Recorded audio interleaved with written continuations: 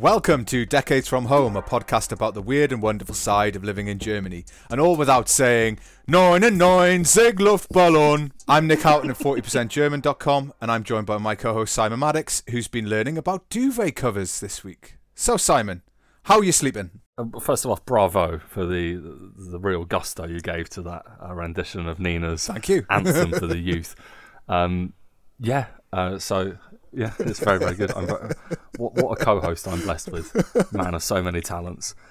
I've been learning, to my hindrance, about sleep a little bit this week. Changed the bed, all the duvet and everything, thinking, yeah, good night's sleep, looking forward to that. Got in and then had just like a really traumatically bad night's sleep because my thighs were getting hot. And I was just really aware of my thighs being hot. So yeah, bad night's sleep, and then changed the duvet again yesterday, and then had a fantastic night's sleep. I think got an early night, 10 o'clock in bed thereabouts, and then till about 9 a.m. this morning. So I'm feeling well rested. It's one of those small treats you get as an adult. Is changing the bed sheets, isn't it? Like there's not many. It's a special thing. Yeah, really I'm a big fan of it. I do like making the bed. I mean, at school I had to make my bed for like an inspection every morning. So there is a real part of me that loves leaving a bed unmade in sort of an act of defiance nearly 20 years later. Anarchy, man. Anarchy! Yeah, I'm running my life. But yeah, I am also aware that talking about a really good night's sleep with you, the father of an infant, is probably a little bit insensitive. How are you sleeping? Actually, horribly. I don't sleep very well anyway. I sleep probably 6 hours at best. Hi there, listener. It's Future Nick. What I know, and sadly poor past Nick doesn't know, is that we actually have a special guest in the early sections of the pod this week. It's my daughter, happily screaming in the background. Isn't she marvellous? Apologies if she disturbs you early doors, but she is very much like her father, far too many opinions. I mean, frankly, it's becoming a bit of a problem. Last week she declared war on capitalism and is attempting to unionise her daycare centre. I'm so bloody proud. Anyway, you were saying past Nick. But I've just started parental leave this week. Ooh. Yeah, tell me about it, dude. One of the benefits of German society or the German state is that there is mandated time for fathers to take parental leave. I think it works out at something like 14 months is total parental leave that can be shared or distributed between the mother and father. In this instance, I've got 10 weeks. 10 weeks of parental leave. So, of course, before I did parental leave, my assumption was, and this is probably the assumption of most fathers, is like, I'll be fine, like, there's not really much to do. It's just been chaos. I think, was it Wednesday or Thursday, I slept on the couch, just getting the back teeth in, which are the most painful ones. And my wife has to do work in the morning. I have to go to work in the morning. So I had to take the baby upstairs and we slept on the couch. Oh, well, I say, we slept on the couch. She slept on the couch, and I was curled in such a weird position as to mean that basically my back isn't now like an accordion of some kind. So I'm turned into a walking musical instrument. My sleep pattern is non-existent, and I'm in a world of sleep deprivation. We should stop talking about it. It's triggered me. I just one final thing before we move on. Then I assume also that over this 10-week period, you have like zero excuses. Like you have to be the one up in the night. Taking care of a crying baby. Yeah, of course, but that's the thing, right? It's like, that's the job. Obviously, I've been working for the majority of, she's almost a year now, so I've been working for the majority of the time in the home office, and I haven't seen her as much as my wife, and their relationship is a completely different thing to the relationship that me and her have, and it's about building that, and part of that is being being the one who changes and feeds her, being the one who engages with her more often. You have to do it, and it's nice that Germany has or gives you the opportunity to do that. And there's actually super parental leave you can get. I think since last year or the year before, you're actually allowed to request from your company up to 24 months of parental leave that can be divided evenly between two parents.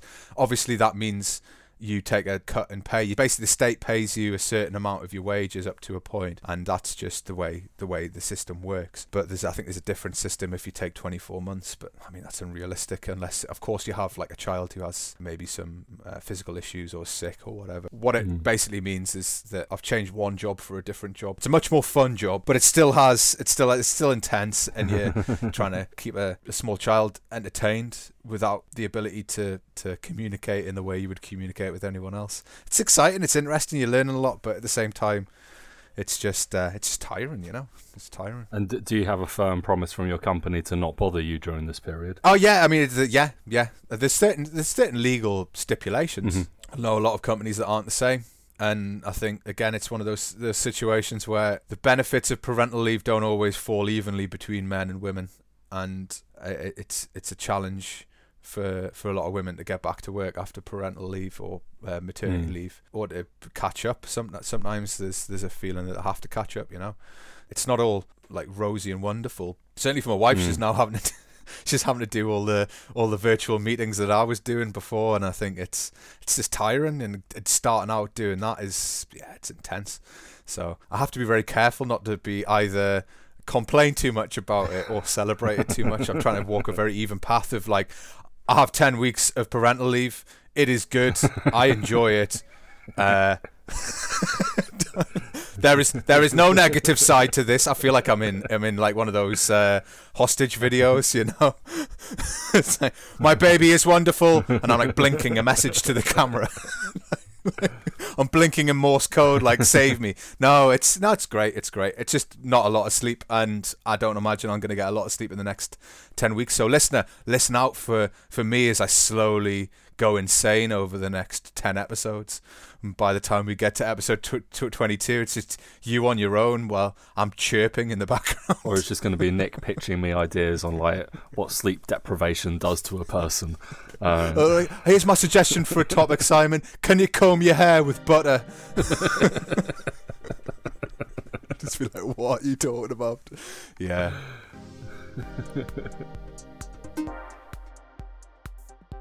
So it's episode 13 this time around. Spooky.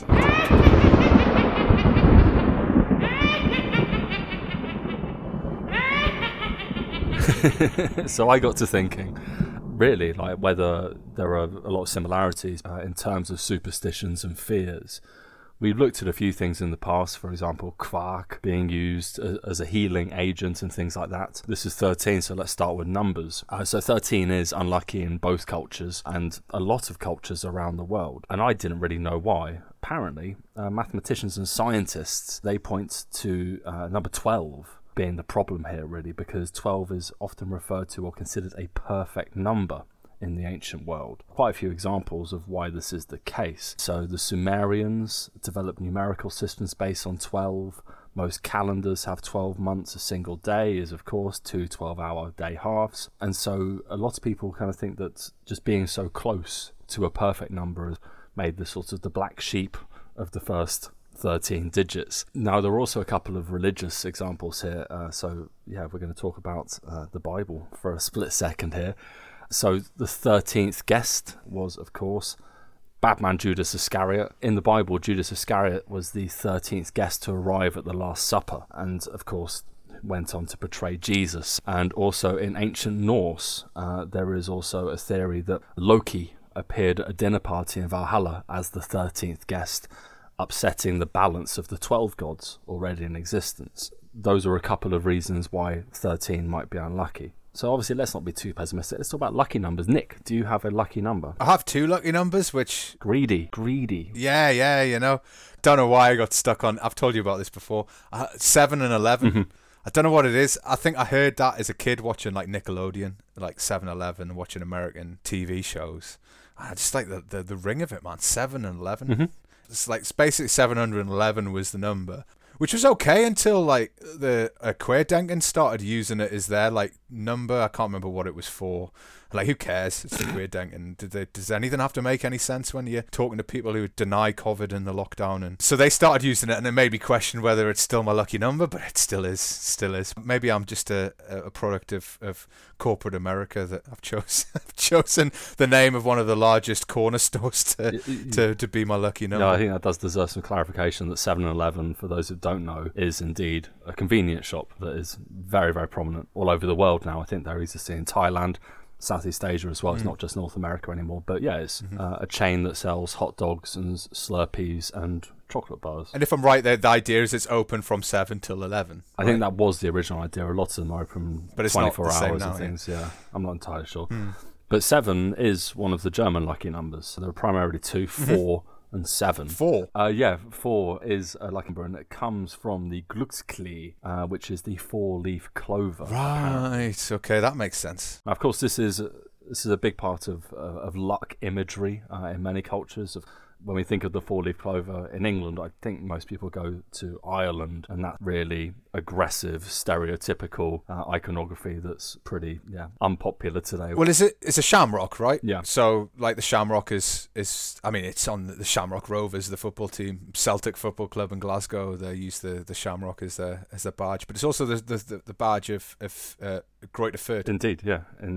In your neck of the woods. Indeed, the neighbouring, sort of the rival second half of the city of Nuremberg is Fürth, and they are the Kleeblatt. Now, the other one, which is the same as yours, is 7, and apparently this is to do with Marienkäfer, the ladybird or the ladybug, depending on where you're from in England or the UK. And apparently this is because they're often represented as having 7 black spots on their back, and if they land on you, it's good luck. So that's what you need to do. Aim to get a ladybird on you, and then you're doubling down on your 7 luck. I'm just going to go outside and find some. Yeah. Well, I think this is the interesting thing with the ladybird. Like, when you see one, you're like, oh, that's really cute. But I don't know if you've ever been in a place where there's been like a swarm of ladybugs. And it happened in Portland when we're living there, and suddenly when you see them by the hundreds, they're not quite as cute when they're like crawling in through your windows. Nothing in a swarm is good. Nah. I don't know. It's ladybirds is a sign of luck. That's a funny one. Magpies were the thing in Britain. Magpies were a big one. Not a thing here at all. Like, you see a magpie and it's unlucky, but if you see 2 magpies, it's lucky. I can't remember what it is. You've got to say something as well. There's lots of superstitions about seeing magpies. That's the 1 for sorrow, 2 for joy, 3 for a girl, and 4 for a boy, and it goes on. And there are also people that salute a magpie every time they see one, including when they're driving their cars. So you'd see people in my village like saluting out of their window at birds. It's definitely not good for insurance claims. I had a friend at school who used to do that frequently. We all used to do it eventually. That's the thing, like, eventually you fall into these. This is the interesting thing with this whole area of sort of good and bad luck. That if somebody explains it to you, oh, it's good luck, there's a really good chance you're going to fall into that action as well, just to sort of protect yourself. So you said the number 4 was lucky in Germany, and I did a bit of research. Well, actually, I didn't do a lot of research. I knew this because I studied it at university. The number 4 in China is actually bad luck, because the symbol for the number 4 is also the word for death. Or it's similar for the word of death, yeah. Indeed it is, yeah. I did know that as well. Huh. Oh, what? I paid for an expensive education, and this is knowledge you just got for free. Disgusting. I think I might have also been taught it at uni. Well, okay. All those fees we paid were worth it. Yeah, so the symbol for the number 4 is similar to that of the Chinese word for death. Also, in a similar sort of vein, number 9 in Japan is similar to the Japanese word for torture or suffering. So the number 9 is seen as negative. And one last thing, I've got a question for you. Do you know, and this does connect to Germany magically, do you know what I would be afraid of if I said to you, I have hexacasoe, hexaconta, hexaphobia? It's the fear of Hexa is 5, isn't it? Why do you know the word hexa, though, in German? Oh, a witch. Right, okay, we're getting closer. I'm at a loss here. You're going to have to fill me in. If I have hexacasoe, hexaconta, hexaphobia, I am afraid of the number 666. Yeah, that's a good one. I mean, come on, like, it's not a word that we're coming across. Do you know how I had to watch a video on pronunciation for that? So don't get too excited. Obviously, 666 is not a number you want to see anywhere, especially daubed in blood on your wall. Definitely don't want to see that. Okay, so in Germany, there are lots of things you can do, especially as a foreigner, that can bring you bad luck, or at least get you reprimanded by people you're with. So here's a quick guide of some of the key things you'll be doing as you try and integrate yourself into German culture. So first off, one of the first words we learn when we're drinking is Prost, which is the German word for cheers. Not as versatile as the English cheers, which we can use as a thank you, but yeah, Prost. And when you say Prost, it is vital that you make eye contact with the person you are clinking glasses with. If you don't, they will tell you off. That's almost guaranteed, because the theory is that you will have bad sex for 7 years, which is a weird thing, I think, to be told by someone, like, you're going to have bad sex for 7 years, sorry. You know, for the last few weeks we haven't talked about sex. I was dead happy that we didn't talk about it, and now you've brought it up. No, yeah, it's weird, isn't it? It's really weird. It's just a glancing blow of sexual conversation here. Such unfortunate phrasing. It was very deliberate. Yeah, but I've seen you get pulled up on this before. I know I've been pulled up on it before. We're both really bad because in England, you can just kind of ram your glass into the middle of a crowd and vaguely cheers each other, and that's fine. It's so intense, though. The stare is so intense, and it's like, and if you've got like 20 people at a table and you say cheers, and you've got to look at everyone, it seems very much like a 70s superstition, you know. It doesn't feel like this was what they were doing hundreds of years ago. It seems like a funny joke that's just been taken a bit too far. It's definitely been taken too far. People need to chill out about the eye contact and just accept that if you're sharing a drink with someone, that's good enough. Yeah. Next person that calls me out on it, I'm going to just complain until they shut up. So yeah, that's Prost. Eye contact, bitter. Yeah, the next one is knocking on tables, and this is regularly seen if you ever see a stamp tish. A stamp tish is a regulars table at a pub. Sometimes they're reserved, or you'll just be a group of people who meet on a day of the week or every day at the same time. And yeah, it's the stamp tish was traditionally made of oak, and it's a holy tree that the devil was unable to touch. It's always the bloody devil, isn't it? He's a bad man. Yeah. He is a bad man, you know. He's got a rep. You got to watch out for Satan. And by knocking on the oak table, you were indicating to your friends that you weren't the devil in disguise. Because that's something I'm constantly worried about. Is like, am I speaking to Simon, or is it secretly Satan? I can never be sure. Have you got cloven hooves? Bloodline sometimes. I mean, for me, it sounds like a ruse from oak table makers who are just like, landlord, the only way you're going to know, the only way you can put your guests at ease is if every table in here is made of oak. And everyone knocks on them. Otherwise, you could have all sorts of reprobate guests. Well, they didn't have Netflix. They didn't have social media. They didn't have any of the sort of entertainments that we have nowadays. They just must have been sitting in their like hovels, going like, "What weird shit can we just make up now?" Like oak tables. Yeah, that's it. Oak tables. Just one specific wood. And staring at each other. Yeah, exactly. Elm is fine. The devil can touch elm.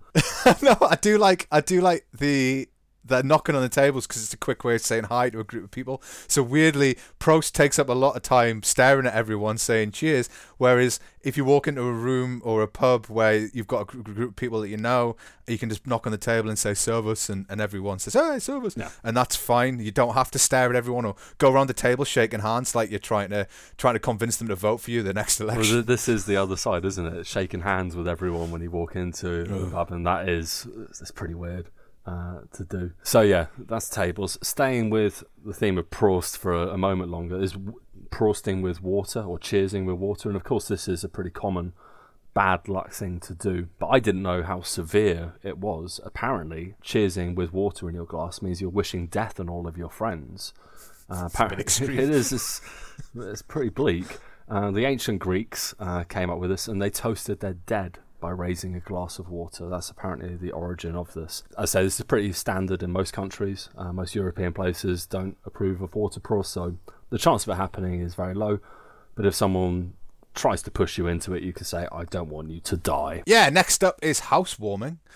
If you are invited to a housewarming in Germany, you should bring salt and bread, which would ensure that they never go hungry in their new home. However, what you want to avoid is spilling the salt, as that can cost you 7 years of bad luck. It's another 7 years, yeah. Well, that's salt, man. But the salt thing's interesting because the salt thing, I'm fairly sure this is true. Salt was obviously incredibly valuable in the past. The idea that you would throw it away seems a terrible idea. You know, be like throwing away €50 notes. You know, don't do that either. And so I think it's something to do with the idea of like creating a superstition in order to make sure that people didn't just willy-nilly throw salt around. Like all them salt fights that we have, you know. But isn't there also something about the devil on your shoulder with salt as well? Like if you do spill salt, you have to throw it over your shoulder to block the devil. The devil's getting a lot of airtime today, isn't he?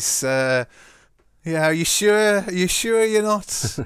Yeah, I'm going to be watching Simon to make sure no horns appear from his head, or I can smell sulphur. Unfortunately, I'm not rich enough to have an oak table to prove myself. I could do some IKEA plywood.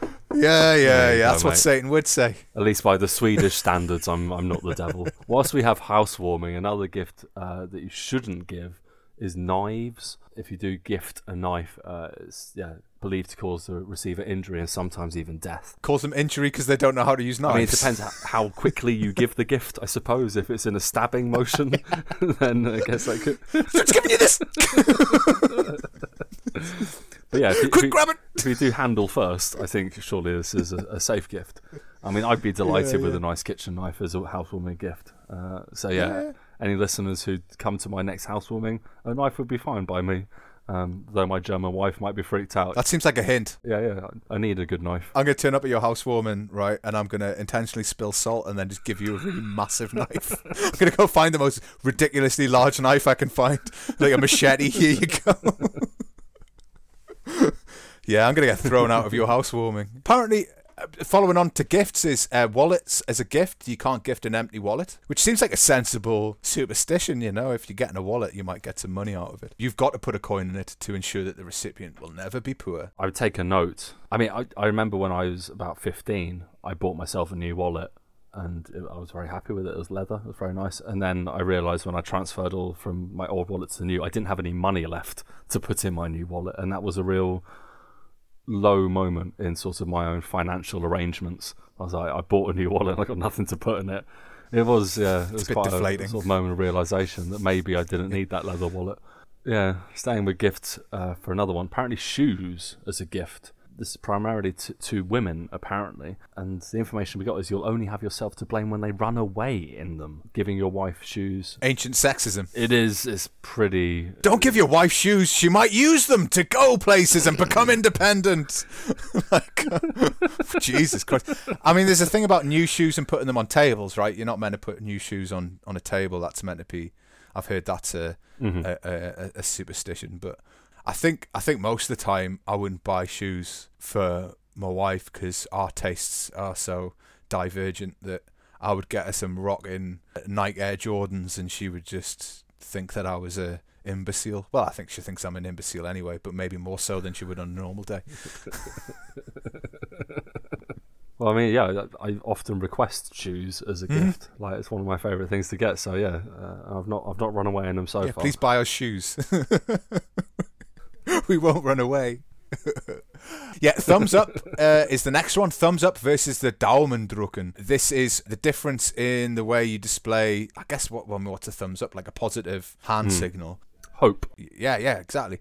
The rise from the custom of gladiators fighting in ancient Rome. Hands with their thumb up indicated the gladiator would be executed, whereas hands with the hidden thumbs means that they were to live. It's just an indication of good luck. And I think there's a lot of debate about what the hand signal for gladiators or for the audience watching, spectators watching a gladiator fight, what the hand signal was, but it's generally accepted that a sort of thumb signal was something. But yeah. So what you'll see in Germany is instead of people giving like a thumbs up, what would you see? You don't see them. I mean, they would normally say "Ich drück die Daumen." Press my thumbs for you. So it's used more in the sense of hope and optimism there than it is there. But I think we can just stay with the Russell Crowe school of gladiators and assume that the thumbs up and down are what they are. But I assumed that was a historically accurate documentary. You know, are you not entertained? You better fucking be. That's all Russell Crowe does. Just historically accurate documentary films like Romper Stomper and Master and Commander. That's a pull. Romper Stomper. Oh, okay. I was thinking like Robin Hood. You know? Fair enough. Yeah, I don't know. That's what I think of when I think of Russell Crowe. Right, we'll leave that topic behind and go on to birthdays. And this is something that I've had perpetual beef with, because in Germany you will get told very, very quickly that you're not allowed to say happy birthday to someone before their birthday. That constitutes before midnight. And so they celebrate into their birthday. So if somebody is born on the 8th, that means on the 7th, you'll meet in the pub, and then the reason you're there is this person's birthday, but you're not allowed to mention it until the clock strikes midnight, and then everyone says happy birthday, and then everyone's like, okay, it's midnight, I need to go home, I've got work tomorrow. I think it is just ludicrous, but my wife is very sensitive about it. But this idea of like presumption is the problem, because in England we would say to each other happy birthday for 2 days away, for next week, for next month even. We don't care at all, because we assume in our endless positivity that everything is going to be fine until then. The Germans, being raised on the true Brother Grimm stories, apparently are far more pessimistic about the likelihood of making it through the day. And so yeah, you're not allowed to say happy birthday early. I mean, even on my wedding day, I encountered this, because we got to the location where we were doing our ceremony, and all my friends from the UK, my brother included, all said to my wife and I, congratulations, because they knew we were there and we were going to get married. And my wife was just like, why are they saying congratulations? We're not married. Like, nothing's happened. I was like, yeah, but it's going to, isn't it? So they can say congratulations. So yeah, this is apparently an issue. I don't know if this is a sensitive issue in your German family. I don't know that it is. I mean, it's not in the nuclear family, maybe the extended family. It's not something I've come across. I've been told by people like I intentionally like have my birthday on days that are not the day of my birthday. If I can have it before my birthday, it's even funnier, because you do see German family members sort of going like, they've got like a look on their face of like, this is very obscure. What are we doing here, celebrating a birthday that hasn't happened yet? I mean, it just makes much more sense. And if your birthday's on Tuesday, like, why not celebrate on the Saturday or Sunday before and just be able to celebrate it? I'm going to get pulled up on this after this recording is released. I'm going to get feedback on this, so we'll move swiftly on. Yeah, go on. Yeah, so we're moving on from birthdays to weddings. At the end of a wedding, when the bride would usually throw her bouquet to usually the bridesmaids or any women who wish to try and catch the bouquet, or men in some instances. Like, this is a simple thing to do in most countries that do this, like Britain and America, is to throw your bouquet to your bridesmaids or whoever else wants to catch a bouquet, and the indicator being that'll be the next person who gets married is the person who catches the bouquet. In Germany, there's a slightly different tradition that involves the bride and groom going to their homes, to their marriage bed. While they do this, the bridesmaids and groomsmen turn around, take off their socks or stockings, and fling them in the direction of the newlyweds. Whoever succeeds in hitting one of them in the face will be the next to marry. It's just like, this is insane, right? Like this, and this frankly did not happen at my wedding. Like, I've never seen this happen before. It seems like I guess if you go into the Oberpfalz, maybe that's what they do there. I don't know. Deepest, darkest Bavaria, maybe. But I've never heard of this one before. It was new to me. That's why I had to ask about it, because it is just bizarre, throwing socks at people's faces on your wedding day. But I mean, yeah, there are some weird things. I mean, you mentioned the Oberpfalz, and that's probably a region where this could happen. But I mean, kidnapping the bride is a pretty standard thing here. And you have to go and find them before you can have your wedding, and like, you leave the guests. It's just all a bit bizarre. But British weddings would benefit from kidnapping the bride, because the idea is that you create a mini pub crawl within your wedding. So you kidnap the bride. Usually the groomsman or the family of the groom will kidnap the bride. In inverted commas, kidnap. They're not bundling her into a van with a sack on her head, hopefully, and they take her to a pub, and the groom has to try and find her. So if you do it right, you can basically create a little pub crawl within the actual experience. It's all right. It's quite fun. I'm assuming grandma stays at the first venue and just waits for everything to start up again. It just seems like a great opportunity to leave the people you don't want to drink with at the first venue. Grandma's sitting at the table, the lights go out. Just like, where is everyone? No, usually there's like only a small group of people. We did this at my brother-in-law's wedding. I enjoyed that part. And like, everyone was like, they're stealing the bride, and I was like, I'm going to the pub. It's another example of Nick seeing the silver lining. Yeah, always. Always. The last on our list of German superstitions is smoking. It's often believed in Germany that lighting a cigarette with a candle kills a sailor. Huh? Okay. The idea actually originates from a time when sailors attempted to increase their small and meagre incomes by selling matches. By using a candle, you were saving money that would have otherwise gone to a sailor, and thus indirectly responsible for their starvation. which is, pretty bleak. German smokers sometimes knock on wood 3 times. Again, is it an oak table? Satan somewhere, probably. I'm assuming it's oak, yeah. When using a candle to light a cigarette, this is supposed to cancel the bad luck. So, there's just many different superstitions that you can buy into when you join the ranks of Germans, banging oak tables, pressing their thumbs, not giving wallets without money in them. There's so many different exciting things they don't tell you about in the brochure before you come here. So hopefully we can avoid someone getting told off at some point in the pub. Mm-hmm. And if we've done that for one person, job complete, I would say. Yeah. Definitely. Very, very weird. Just more superstitions in Germany than you would really think from the outside. The assumption that the Germans are quite straight down the line. Turns out they're actually terrified of pretty much everything, and everything being Satan.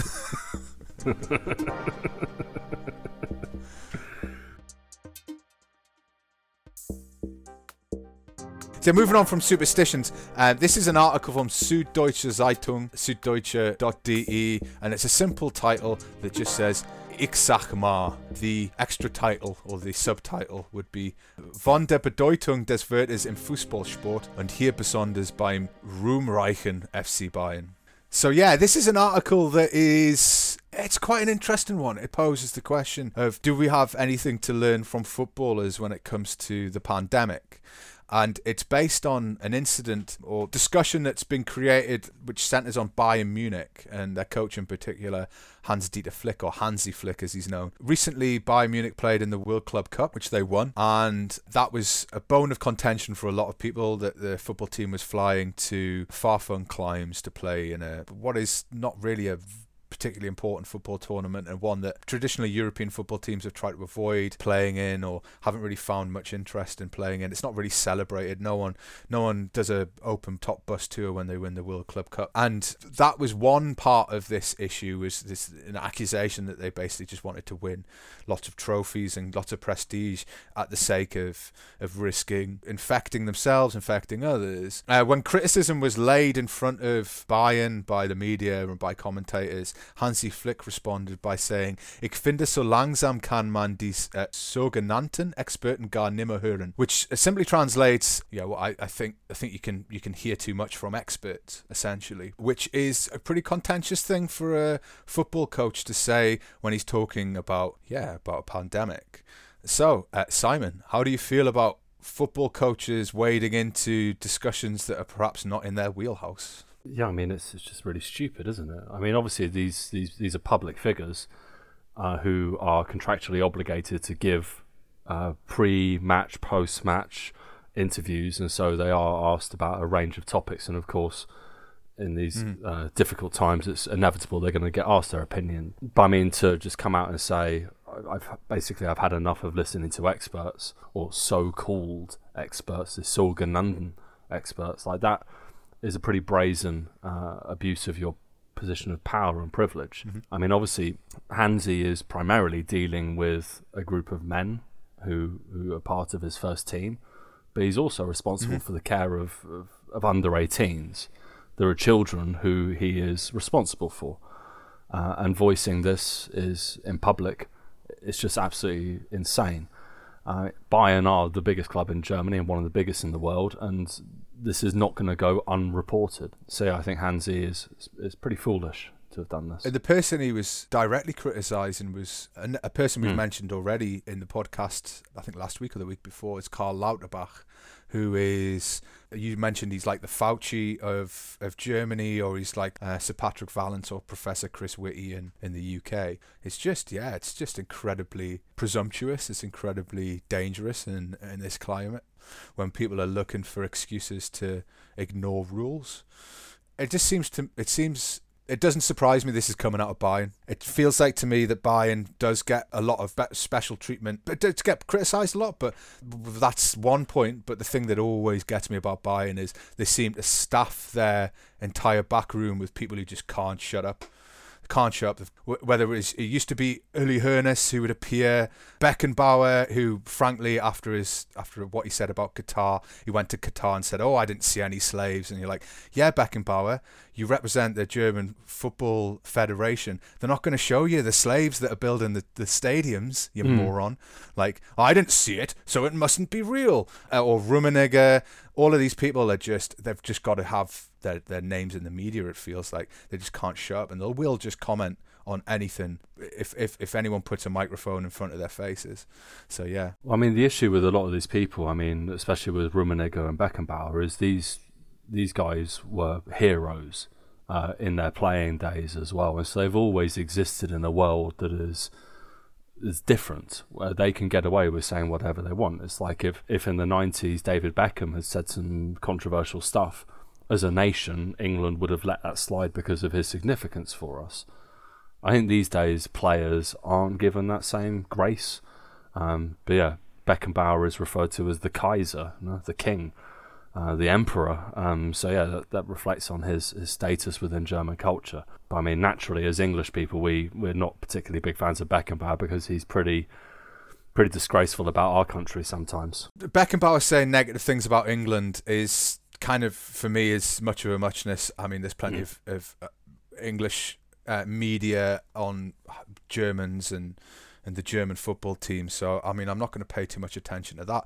What appalls me about someone like Beckenbauer is he's in a position to affect change, and what he tends to do is not affect change, because like a lot of people who are interconnected with UEFA and FIFA, do we have to talk about corruption? There's a lot of corruption out there. I'm not saying Beckenbauer's corrupt, aside from morally perhaps, but to defend the Qatar situation when the evidence is blindingly obvious to everyone, there's no debate to be had. I mean, the other problem is that he's also, because he's been there, he sort of uses this empirical trump card that he believes he has. So he said in German, "Von arabischen Raum habe ich mir ein anderes Bild gemacht und ich glaube, mein Bild ist realistischer."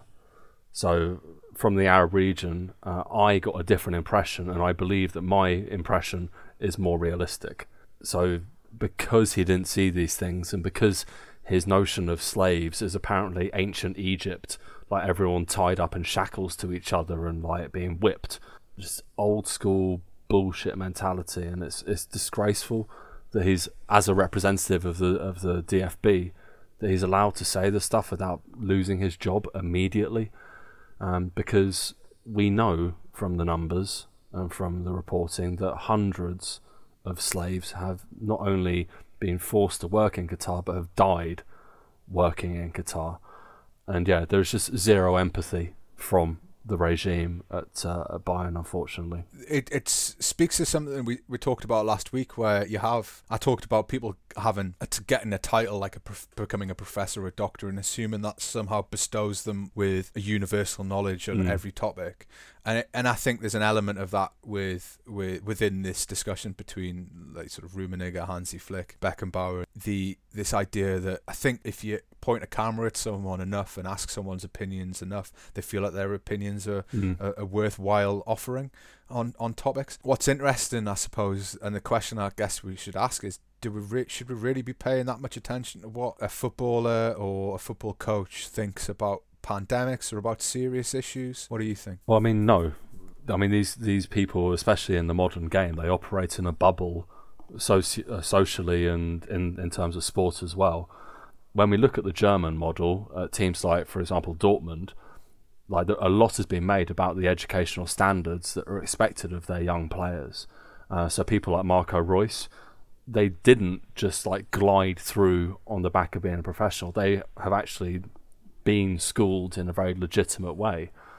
So I'd probably be more likely to listen to the opinion of a German footballer than an English one. But at the same time, like when it comes to sports people, like, no, I don't think any of them really have much ground to give opinion on this. But I guess it's that thing of we sort of attracted to asking footballers difficult questions. It's happened in the UK, and actually as a good contrast, I remember Jurgen Klopp having several interviews where he's been asked about, and this is the in complete contrast to Rummenigge, to Hansi Flick, to Beckenbauer. He was asked about Brexit, and the first thing he said was, "Why are you asking me about what I think about Brexit?" And he actually gave quite a good answer, but he's like, "I'm a football coach. Dude, ask us about football topics, and I'll tell you. But I'm not here to. I'm not a politician. You don't need to know what I think about the political situation. It's much more important to ask the people who are responsible for it," which only garnered him more praise. I mean, I think a lot of football fans in England think Klopp's a very good guy, not just a intelligent football manager, a successful football manager. They think he's actually a good person based on this level of modesty he seems to have. I can't think of a German who's had more of an impact on Britain's, and England's especially, opinion on Germany in recent history. I mean, not many German footballers have come over to the Premier League, because if you want to leave the Bundesliga, surely Spain or Italy is a more appealing prospect than going to rainy Newcastle, for example. How, eh? But I think Klopp, as you say, has come in with this real sort of honesty that is really rare at football management. Most of the managers we see are so polished, so PR trained, that every answer feels like it was prepared. Whereas Klopp, you always get the impression he speaks off the cuff, honestly, and my God, is he a really charming and seemingly very smart man as well. Like, he's not just spouting crap. So, I mean, yeah, there is often the accusation that there are no philosophers coming out of football. I think the last one as a player that I can think of is Cantona, who was a very esoteric philosopher. But yeah, it's just not something you really attribute to them. Football media likes the idea of the philosopher footballer, and they mention the philosopher footballer in the start of the introduction of this article, where they talk about Jorge Valdano, who played alongside Maradona in the '86 World Cup. It's interesting that there's a new breed of footballer in Britain who represented by people like Marcus Rashford is a good example, but Jadon Sancho has similarly comes across very well in the media. Amidala Lookman at Fulham, very similar. He's played in Germany too, but these young footballers who, when they're interviewed, are very, very smart, very intelligent. But Marcus Rashford is a hero to a lot of people because of his movement against the British government, who were refusing to feed school kids during school holidays because, you know, what did I say last week? Oh yeah, that's right. The British government fucking hates poor people. And then there's another example. But he activated his celebrity to fight what he saw as an injustice, and he won, I think, twice. And he is, by all accounts, just a good guy, just a really good guy who understands, who had the experience as a child of food poverty and doesn't want other kids to experience it. And that's the new breed of not philosopher footballers, but maybe humanitarians footballers. So, I mean, yeah, to this notion of philosophy and football, I mean, one of my favourite Monty Python sketches of all time is Philosophy World Cup, where you have like Socrates playing against Kierkegaard. It's wonderful. But when we think about sort of managers and players speaking truth, the two examples that I always think of, one from Germany, from Sepp Herberger. Yeah, he was asked, I think, before the Wunder von Bern famous World Cup win. I think he was the coach then. Really sorry if I'm wrong. And he was asked a stupid question. And he succinctly described football as the following. He said, "The ball is round and the game lasts 90 minutes. That's fact. Everything else is pure theory." That's a good quote. It's just great. And from the UK, Gary Lineker, who is, of course, a Tottenham legend, a Leicester City legend, an England legend, a Barcelona legend, a Japan legend, and a host as well. He's a legend everywhere. He said, "Football is a simple game. 22 men chase a ball for 90 minutes, and at the end, the Germans win." There's no denying that. There's no denying that.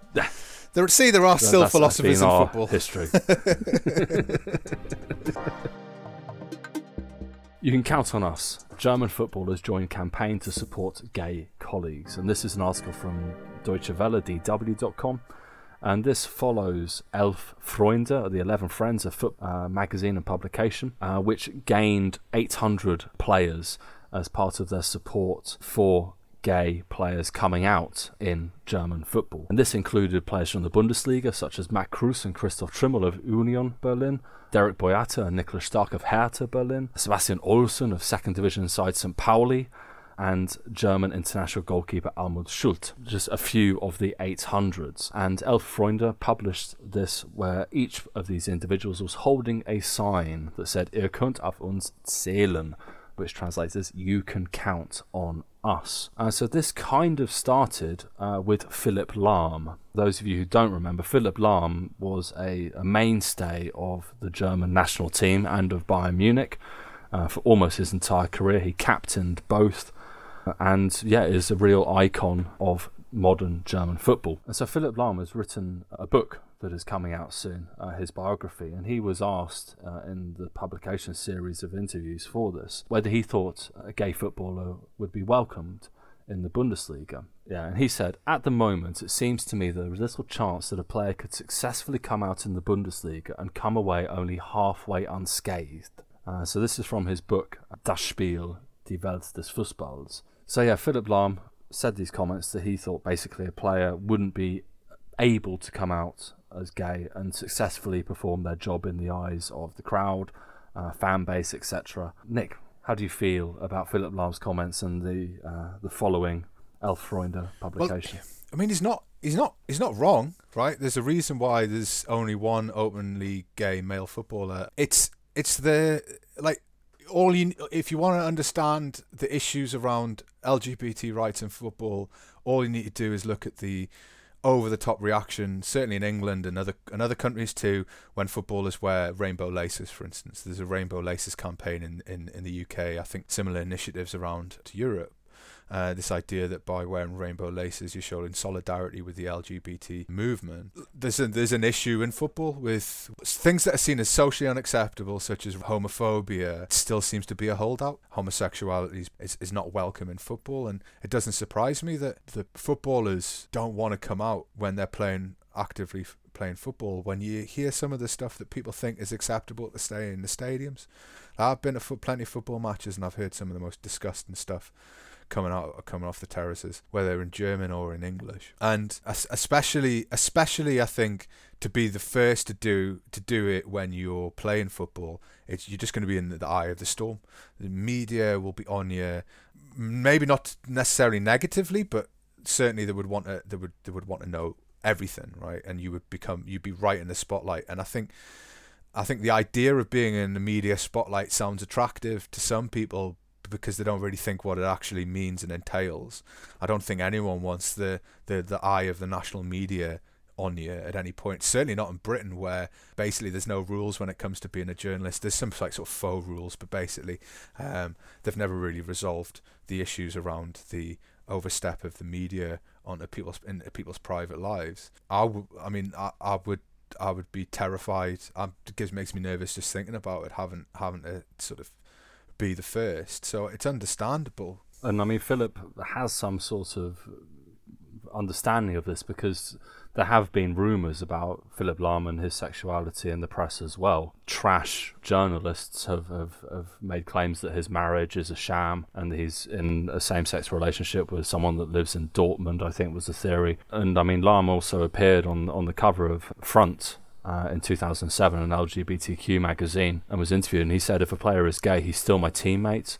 My relationship with him wouldn't change at all. I'm happy to live in a liberal, open society in which tolerant coexistence is possible without any discriminatory prejudices." He's thought about this. Like, this isn't a flippant retort. And I think the idea of he's my teammate, it wouldn't matter. And I think that is true for a lot of professionals. But Philip speaks of a place that what Germany can be a lot of the time, a liberal, open society of tolerant coexistence. But yeah, he knows from being the victim of rumour, the victim of abuse, the victim of speculation, that it would have an effect on the player's ability to be what they want to be, a professional footballer, and represent their team, club, city, whatever they want to do. When we see the coverage of this, a lot of it sort of pointed at Philipp Lahm said something that's pretty unfair, but he was quite measured about it, and he didn't denigrate homosexuality. He was just honest about the reality. As far as I know, there's only one openly gay player in professional football at the top levels, and he's in the MLS. And as Nick speculated, when he came out, he was the focus of every interview. And there's so much abuse already measured at footballers. I mean, everything is used as, because it's seen as like we're just trying to distract them, put the player off by saying stuff. Like, my football experience has started in Scotland watching Falkirk FC in like a broken down first division stadium, right? And I mean, yeah, there was that, but there was also the attempts to put players off were more like I remember barraging a footballer because he had a 50p head. That was the joke, is he couldn't head the ball, and he had a 50, and people were going like 50p heat, and they're like, and it was like a joke, and it was like that was seen as fair game. But it changes when you start abusing people. There's a history of appalling chants. I mean, football in itself is a polarizing hobby. By its very nature, you choose your team and you stick by your team, and this whole thing about being a real fan. What, me, you? I'm a real fan, you know. I support the team till I die, and all of this sort of super hyper masculine bullshit. These are people, man. Like, I know they're very wealthy people, but they're still people. I think this is initiative. It's a positive step. It is only one step, because okay, great, the footballers accept you. We need to talk about, why is it that football stadiums are seen as an unsafe place for LGBT footballers? Why is that? And I don't have the answers. Well, I mean, the good news is that it is changing, and there are clubs leading the way on this. I mean, obviously, I can't think of any off the top of my head in England, but when we look at other leagues, there are. So, for example, I'm wearing the shirt right now, the Portland Timbers in the MLS, the Rose Army. They have a very, very strong movement that is anti-homophobic and discriminatory, like very, very inclusive, rainbow flags being waved by ultras. It's all about inclusion and respecting who people are. Here in Germany, we have the uber cool St. Pauli, who really are leading the way. So they have anti-homophobic stances and chants and songs. They have choreographies that have things like "Love Who You Want," "All colours are beautiful" as their main message. They're pushing in this direction. And yeah, of course, there are some fans who may not want their club to move that direction, but they can fuck off. Like, these clubs are going to be moving in this direction because it's the right thing to do. And if your fan base is filled with racist, homophobic dinosaurs, then that's fine. Leave them in your wake and keep moving forward. When these are people, these people are humans. Like, it's despicable. Like, it's a reflection of society as a whole. It is just like, football is not living in a vacuum. Like, these are things that people believe, and we're so, I think, especially now in a lot of countries, there's deep polarization between different groups. There's a delight in division. There's an excitement in I'm in this group and you're in that group and we're against each other. And ultimately, these are just people just trying to live their lives. And I just think it's something that we don't push more for. And I think it has to be something that's not just coming from the top, it's coming from the bottom as well. It has to be the fans that are doing this, are pushing this, and making football stadiums horrible environments for homophobes. This is what I would want to see, is more of this. You're not welcome here. To wrap this up, Max Kruse, who I spoke about earlier, the Union Berlin striker, he said, "I can understand anybody who would prefer not to face up to it. But if one of my teammates came out, I'd protect him from the idiots out there." Max knows what's up. Like, it's society accepts this stuff, yeah, man. Generally speaking, but there are definitely a handful of idiots who are going to criticise a player based on their sexuality, and that shit's got to stop. Totally unacceptable. So yeah, you can count on us as well. So well done to Alpha Freunde for getting 800 players. Yeah, more of it. I say more of it. Like England Premier League, what are you gonna do? Yeah, exactly. There has to be more proactive. Like, we can't just pretend with rainbow laces that that's enough. As Nick rightly said, the people who feel it's okay to voice these positions have to be made aware that it's not acceptable at all. For me personally, it's zero tolerance. If I hear homophobia, I'm gonna call it out. And that's like a promise. Like, if you hear racism, call it out. Because ultimately, it comes down to you, like, as an individual. What are you going to do about it? It's not just a fight for LGBT people. It's not just a fight for those who are discriminated against. It's a fight for all of us. And it might sound a little bit overwrought, but it's the truth. If you believe these things, then live them, you know. And if you're accepting other football fans making homophobic comments, fucking call them out. Don't just stand quietly by because you're worried about upsetting people. Fuck that. Every club has this problem. Every club has to deal with it, and the future is bright for sure. But yeah, we've still got work Could be to fucking do, brighter to make this safe. Yeah, indeed. Okay, so moving on, we want to finish today's podcast with a funny story that comes from TheGuardian.com. COVID inspires 1,200 new German words. Only a few weeks ago we were saying about how English is slowly taking over the German language, but lo and behold, after a year of the pandemic, we now have 1,200 new German words to talk about the pandemic. Some of the highlights being Corona-Mude. What is Corona-Mude there, Simon? So yeah, Mude is tired. So if you're Corona-Mude, you're tired of COVID-19. So yeah, the restrictions, whatever, you're over it, to use the LA parlance. Yeah.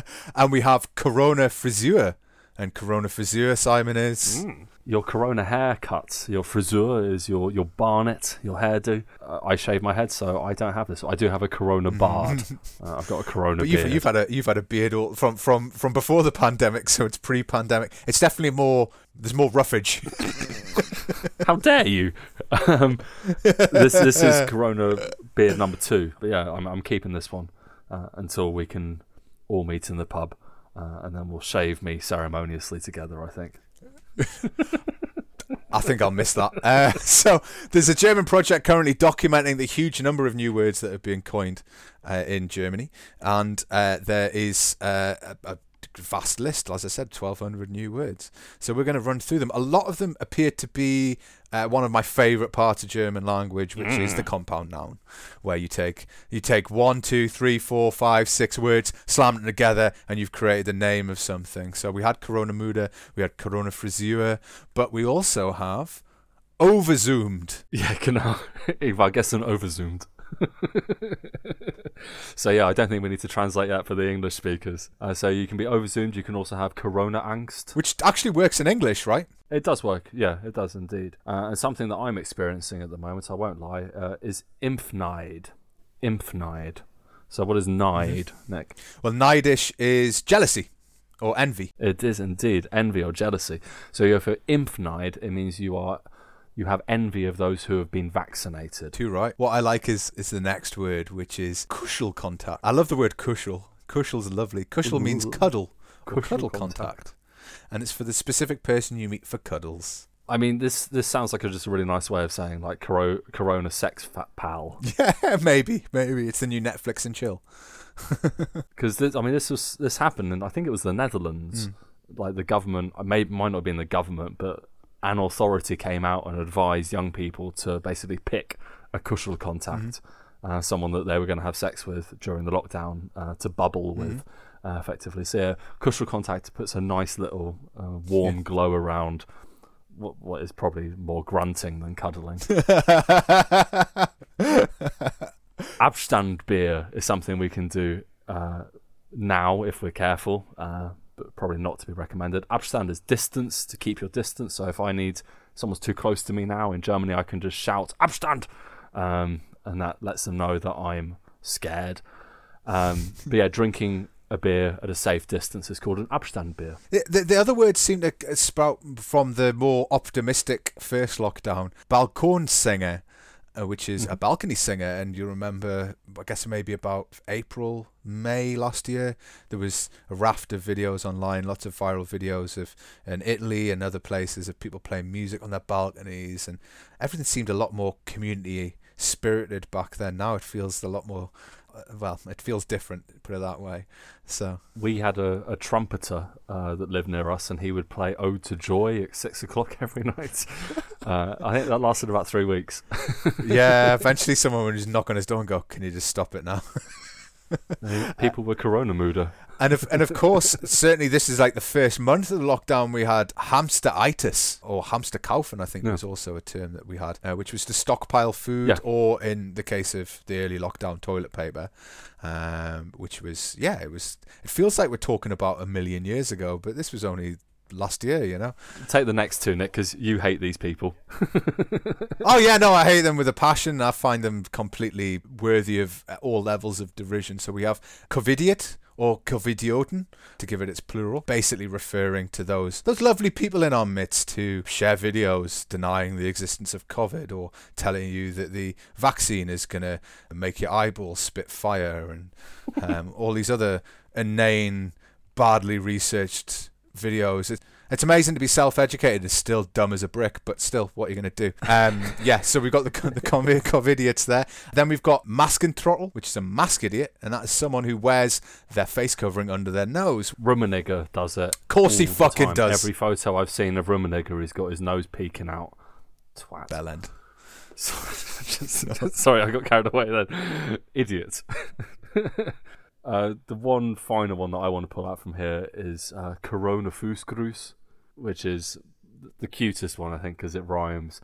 So this is a foot greeting through Corona. So this is something I do with people when I see them now. Instead of shaking hands, you just extend your foot and give them a little side foot bump. That's a Corona Fußgruß. Yeah, I like it. I like the term Fußgruß. I want to say that more and more every time I hear it. That brings us to the end of the show. Thanks for taking the time to listen. Simon and I, as ever, really appreciate it. Before I do the usual, I just wanted to say that we've had various bits of feedback, some positives, some not so positive. Nothing mean, mind you, just differences of opinion on some of the topics. I think I can speak for Simon on this when I say we really appreciate all the feedback. It does help us improve and make this a better podcast. One of the main aims when we started this was to create a podcast that people would not only enjoy listening to, but would also like to engage with. So I say this, please feel free to reach out. Let us know what you think, even if it's not always positive. We appreciate hearing from you, and we enjoy differences of opinion, and as long as we respect each other, it's all good. On that tip, we had a bit of feedback about where you can find the podcast. We're on Spotify, Google Podcasts, Stitcher, and most podcatchers. If you can't find the pod, let us know, and we'll see what we can do. So, to finish, you can tweet Simon on @DecadesFromHome. You can tweet me on @40%German. You can also get us on 40percentgerman@gmail.com. Also, take a look at 40percentgerman.com. We're always updating. Usually every Saturday we have a new article up. So, yeah, check us out. Give it a read. Send us some feedback if you wish. Otherwise, thanks again, and we'll talk to you all next week.